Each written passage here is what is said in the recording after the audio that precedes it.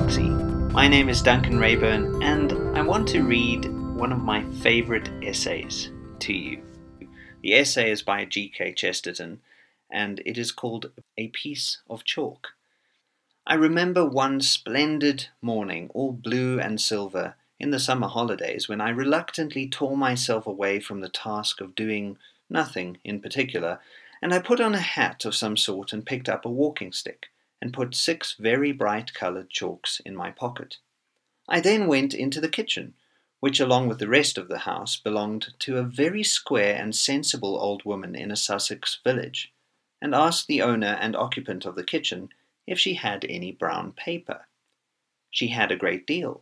In fact, she had too much, and she mistook the purpose and the rationale of the existence of brown paper. She seemed to have an idea that if a person wanted brown paper, he must be wanting to tie up parcels, which was the last thing I wanted to do. Indeed, it is a thing which I have found to be beyond my mental capacity. Hence, she dwelt very much on the varying qualities of toughness and endurance in the material. I explained to her that I only wanted to draw pictures on it, and that I did not want them to endure at the least, and that from my point of view, therefore, it was a question not of tough consistency, but of responsive surface, a thing comparatively irrelevant in a parcel. When she understood that I wanted to draw, she offered to overwhelm me with notepaper, apparently supposing that I did my notes and correspondence on old brown paper wrappers from motives of economy. I then tried to explain the rather delicate logical shade that I not only liked brown paper, but liked the quality of brownness in paper, just as I liked the quality of brownness in October woods, or in beer, or in the peat streams of the north. Brown paper represents the primal twilight of the first toil of creation, and with a bright-coloured chalk or two you can pick out points of fire in it, sparks of gold and blood-red and sea-green, like the first fierce stars that sprang out of divine darkness. All this I said, in an offhand way, to the old woman, and I put the brown paper in my pocket along with the chalks and possibly other things. I suppose everyone must have reflected how primeval and how poetical are the things that one carries in one's pocket. The pocket-knife, for instance, the type of all human tools, the infant of the sword. Once I planned to write a book of poems entirely about the things in my pocket, but I found it would be too long, and the age of the great epics is past. With my stick and my knife, my chalks and my brown paper, I went out onto the great downs. I crawled across those colossal contours that express the best quality of England, because they are at the same time soft and strong. The smoothness of them has the same meaning as the smoothness of great cart horses or the smoothness of a beech tree. It declares in the teeth of our timid and cruel theories that the mighty are merciful. As my eye swept the landscape was as kindly as any of its cottages, but for power it was like an earthquake. The villages in the immense valley were safe, one could see, for centuries. Yet the lifting of the whole land was like the lifting of one enormous wave to wash them all away.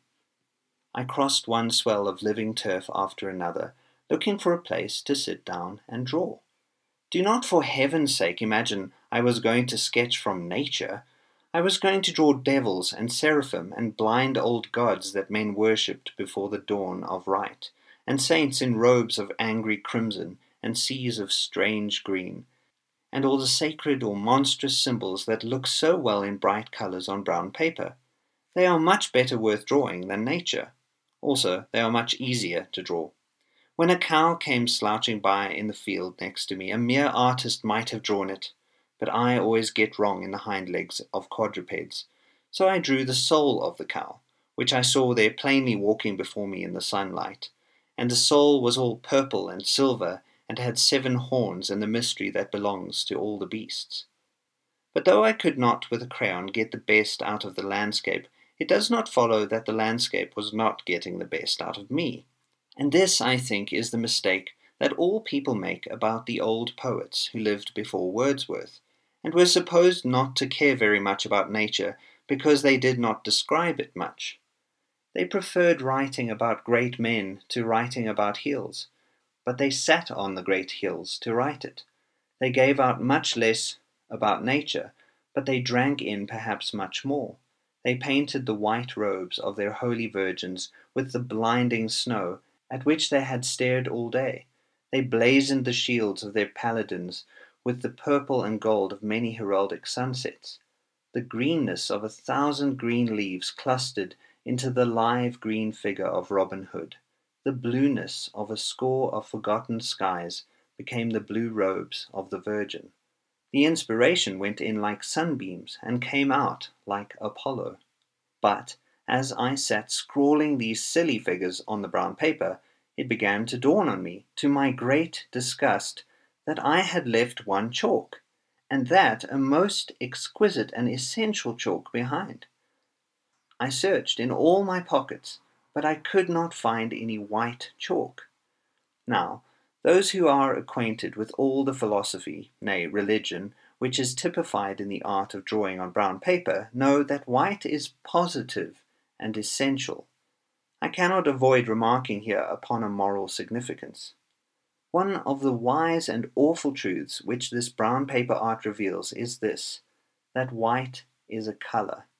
It is not a mere absence of color, it is a shining and affirmative thing, as fierce as red, as definite as black.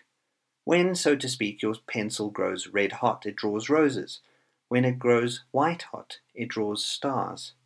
And one of the 2 or 3 defiant verities of the best religious morality, of real Christianity, for example, is exactly this same thing. The chief assertion of religious morality is that white is a color. Virtue is not the absence of vices or the avoidance of moral dangers. Virtue is a vivid and separate thing, like pain or a particular smell. Mercy does not mean not being cruel or sparing people revenge or punishment. It means a plain and positive thing like the sun, which one has either seen or not seen. Chastity does not mean abstention from sexual wrong. It means something flaming like Joan of Arc. In a word, God paints in many colors, but he never paints so gorgeously, I had almost said so gaudily, as when he paints in white. In a sense, our age has realized this fact, and expressed it in our sullen costume.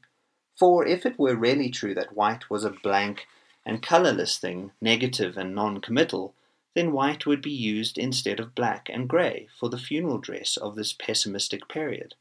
We should see city gentlemen in frock coats of spotless silver satin, with top hats as white as wonderful arum lilies, which is not the case. Meanwhile, I could not find my chalk. I sat on the hill in a sort of despair. There was no town nearer than Chichester at which it was even remotely probable that there would be such a thing as an artist's colour-man, and yet without white my absurd little pictures would be as pointless as the world would be if there were no good people in it. I stared stupidly round, racking my brain for expedients. Then I suddenly stood up and roared with laughter, again and again, so that the cows stared at me and called a committee. Imagine a man in the Sahara regretting that he had no sand for his hourglass. Imagine a gentleman in mid-ocean wishing that he had brought some salt water with him for his chemical experiments. I was sitting on an immense warehouse of white chalk. The landscape was made entirely out of white chalk. White chalk was piled mere miles until it met the sky. I stooped and broke a piece off the rock I sat on. It did not mark so well as the shop chalks do, but it gave the effect.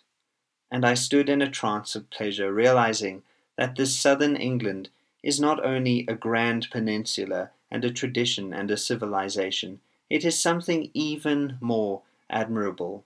It is a piece of chalk.